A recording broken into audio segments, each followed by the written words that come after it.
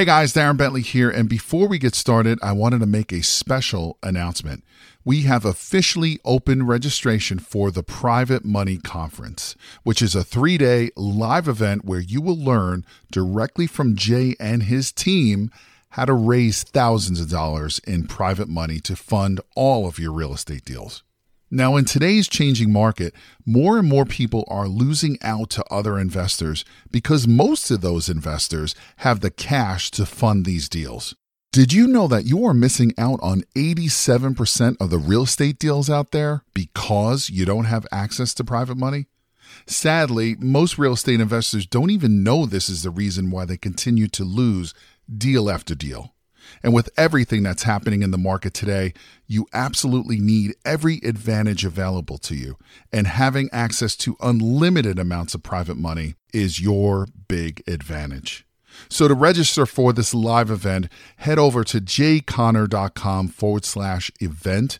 Again, that is jayconner.com, jayconner.com/event, where you will be able to lock in your seat for this live in-person 3-day event, which takes place June 12th, 13th, and the 14th in beautiful North Carolina. But you got to be fast because there are a limited number of seats, and when they are gone, they're gone.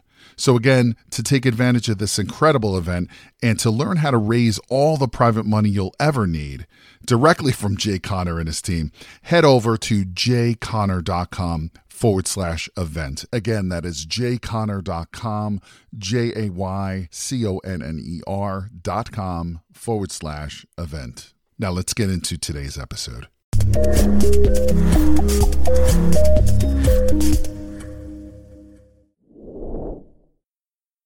Well, welcome back to another show. I'm Jay Conner, the Private Money Authority, and I'm your host here on the show of Real Estate Investing with Jay Conner. And we've got a very, very special show for you today.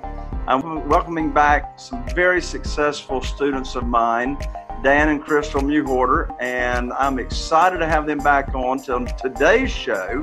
They're going to be telling and sharing their story on what we call the private money deal with lots of lessons. But before we get into that, let me go ahead and welcome Dan and Crystal. Welcome to the show.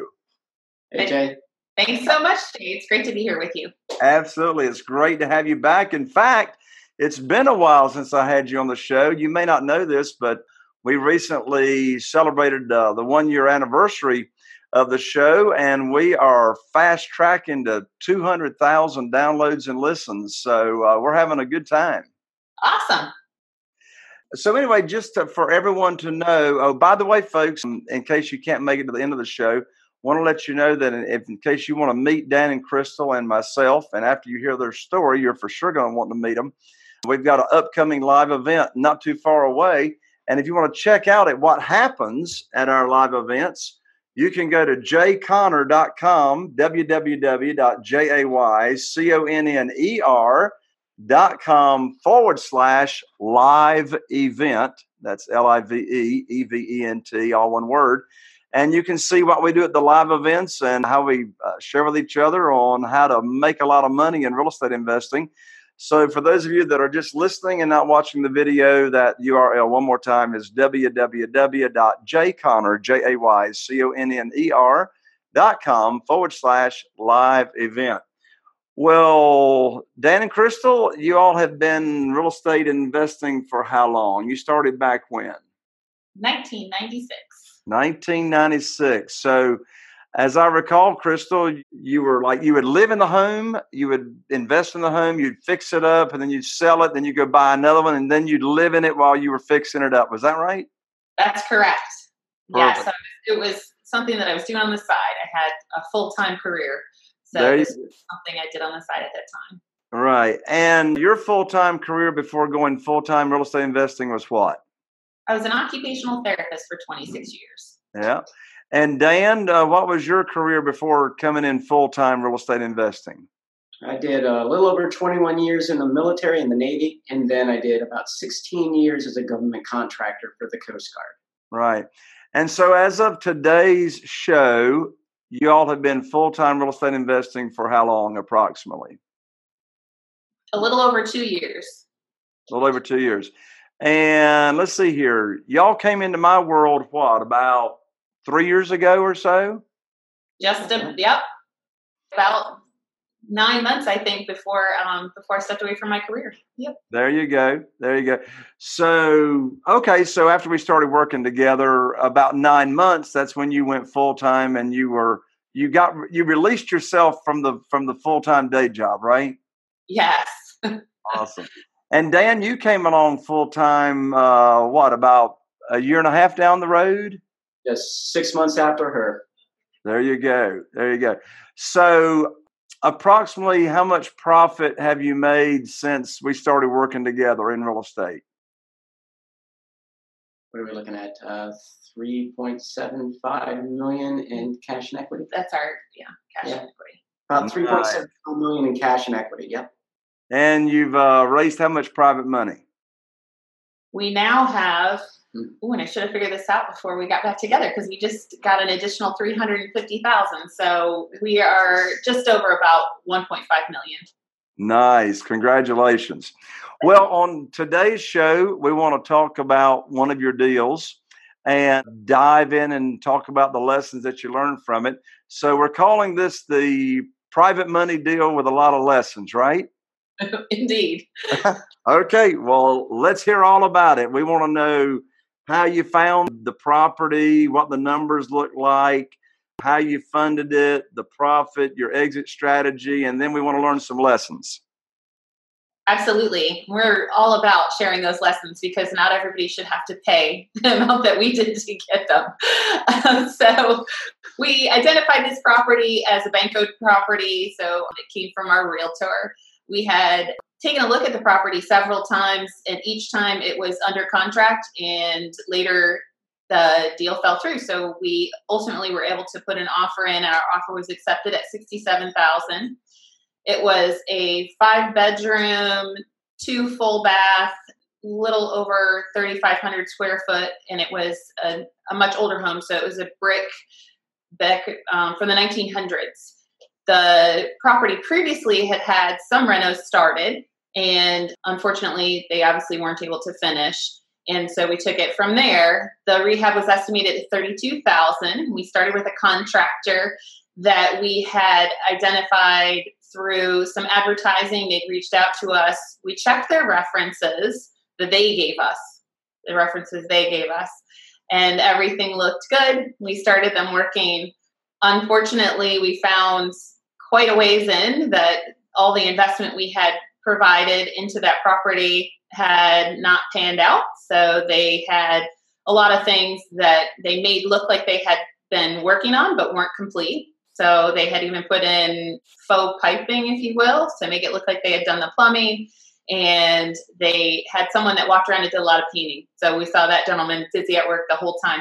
And so they had been paid a considerable amount, and then we had to hire an additional contractor. They walked off the job with our funds, and the job was not complete.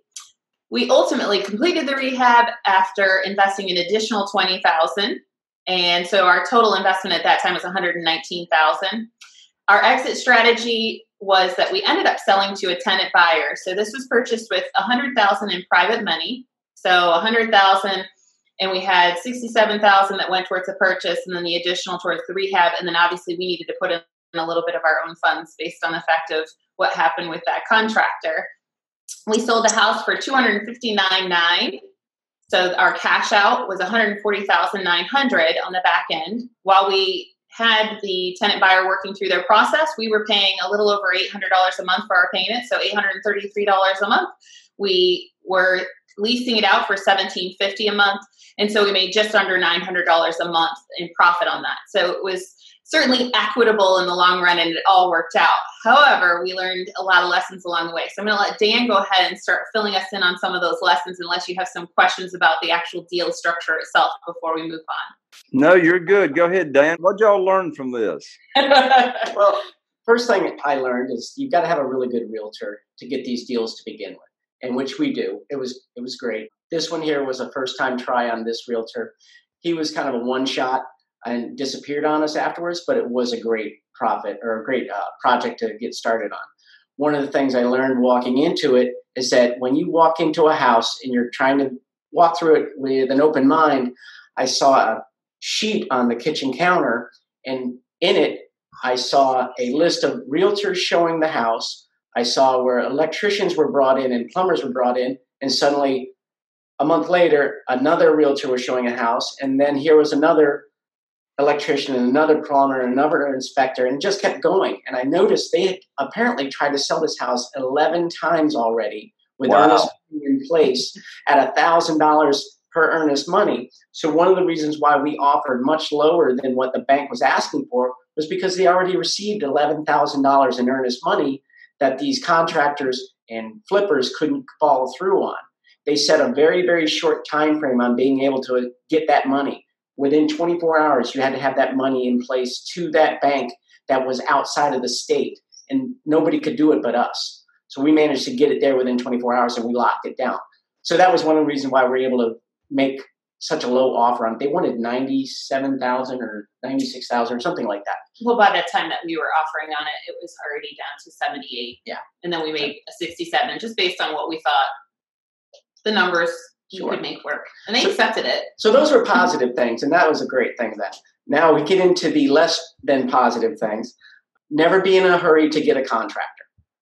Never rush through that. And while they may give you references, those references may be muddied by their friends. In other words, these numbers may be their friends that you're calling.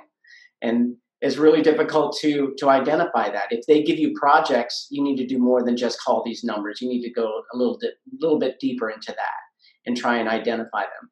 If they have insurance that is within 90 days of expiration, contractor's insurance, make sure you do not get on board with this, because there's a good chance that they're going to let that lapse while they're on the project. And it may be that way for a reason.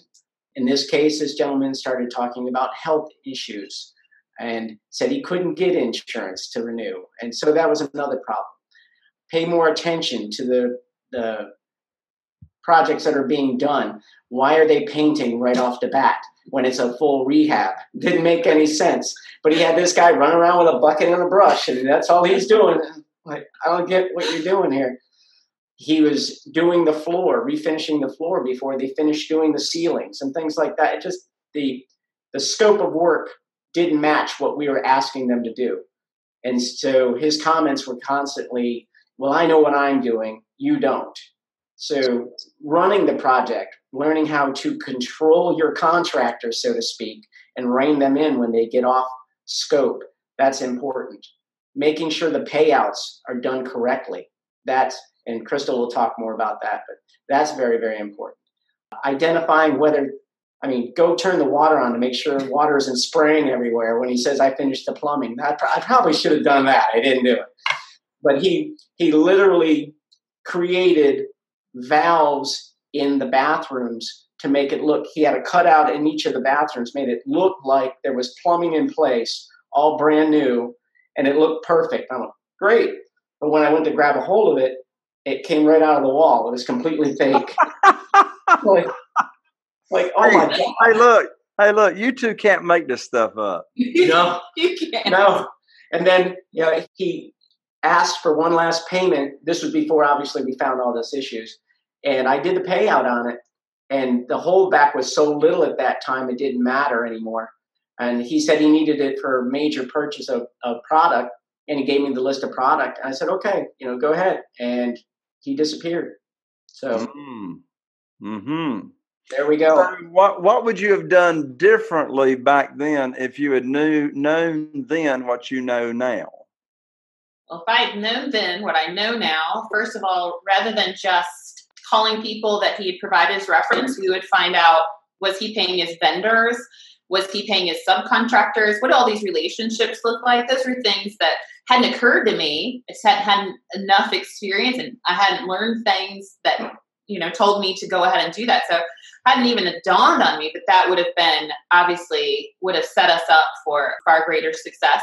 We would have spent more time on the project as he was a new contractor with us, instead of letting him do his thing, stopping in, trying to drop off a check. We were both working more than full-time jobs. I managed multiple clinics, had 2 very small children, and was just trying to keep, getting this real estate investing business off the ground. And Dan was working 24/7. So we would have found a way or made sure that we had something that could have managed them more. So we would have definitely spent more time there. Rather than verify by just walking in, taking a quick peek, and then signing off on checks, we would have spent a whole lot more energy. Now, things that you would think to look for, but it sounds silly. Who would have thought you'd go look at the plumbing and see if it comes out of the wall? But I would go do that. I would go check now. If they told me that they have completed a repair, I'm going to go take a look at that. And if need be, when we first started working together, I might even consider having someone that could do an additional check on that for me so that I could confirm that it was done. And I would never, Jay Connor would tell you, never do this. I would never give them any funds up front. And I wouldn't set up the contract in such a way that they're talking for draws on very small projects instead of a scope of work. The scope of work was just not adequate to be saying, hey, you need to run over here and give me a check so that I can get my guys paid and get materials and things like that. That just doesn't make sense. So we don't work with people like that at all anymore. But I would have, knowing now what I know then, I wouldn't have ever even made those decisions. So I wouldn't have ever given them money in advance to get them started. And I would, by all means, not have paid them on these piddly little projects or said, oh, sure, we'll give you this big chunk of money so you can go out and get supplies so that I can be sitting here holding the bag when I discover you've taken everything out of this house, including some of my supplies that I've already paid for, and I have to pay somebody else to do it. I got it. So are y'all working with more than one contractor these days or one contractor? More than one contractor. And we also have very close relationship with multiple subcontractors. So we don't just depend, especially on some of our smaller jobs, we don't just depend on our general contractors to take care of those things. We'll actually reach out to a subcontractor and get those things taken care of and sub them out on our own if we have enough of, all of them that we have that relationship with, that we would feel comfortable to reach out. So, right. How are you finding your contractors these days? That's a great question. So the majority of the contractors that we get now come through Facebook Marketplace. So I'll put a job posting in there, looking for a general contractor or looking for subs in this one specific city, because we live in an area that has multiple cities all scattered very close to each other, and they come flooding in.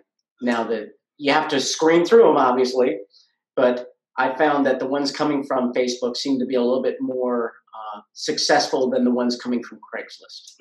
I was just going to add that we also, one of the contractors that we've had a long-term relationship with, that actually came from one of the realtors that's in our network, and they have a very strong history. So that came by recommendation and was definitely a good place to find one. Mm-hmm.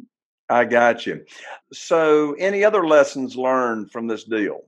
Actually, a good lesson was, despite the advisement from our realtor at that point saying, I really think this is too low an offer and they're not going to accept it. And even coming back to us after he was willing to finally make the offer, came back to us the day that we were waiting for final word. He was saying, I just don't think this is going to happen. I really feel like you're too low. I feel like you need to come back in. And then probably about an hour later, we got the approval that they accepted it. So I would just say, don't hesitate to stick to your guns a little bit. And you'd be surprised how many of these properties that you feel like you didn't get, if you keep an eye on, they're going to come back around, because that's something we've discovered over the course of time occurs quite often, much more than you would expect, that these deals fall through. So you have not, maybe you didn't get it at that point for good reason. It's time to go ahead and come back with an offer, and you'll find that they'll accept a lower offer than they would have initially. Got you. All right. Any other parting comments before we call this show a wrap? I don't have any parting comments. I'm glad that lesson is over and that I've learned it, so I don't have to keep doing that anymore. Exactly. Your assistance. Well, Dan and Crystal, thank you so much for taking time to be on the show. And everybody, we're going to be having Dan and Crystal back on soon again for another case study and more lessons learned from the deals they're doing. So congratulations to all your all's success, Crystal and Dan. Thank you, Jay Connor. We appreciate it. I owe so much to you. Well, thank you so much. All right. Thank you for joining in, everyone. I'm Jay Connor, the Private Money Authority, wishing you all the best. And here's to taking your real estate investing business to the next level. Until the next show, bye for now.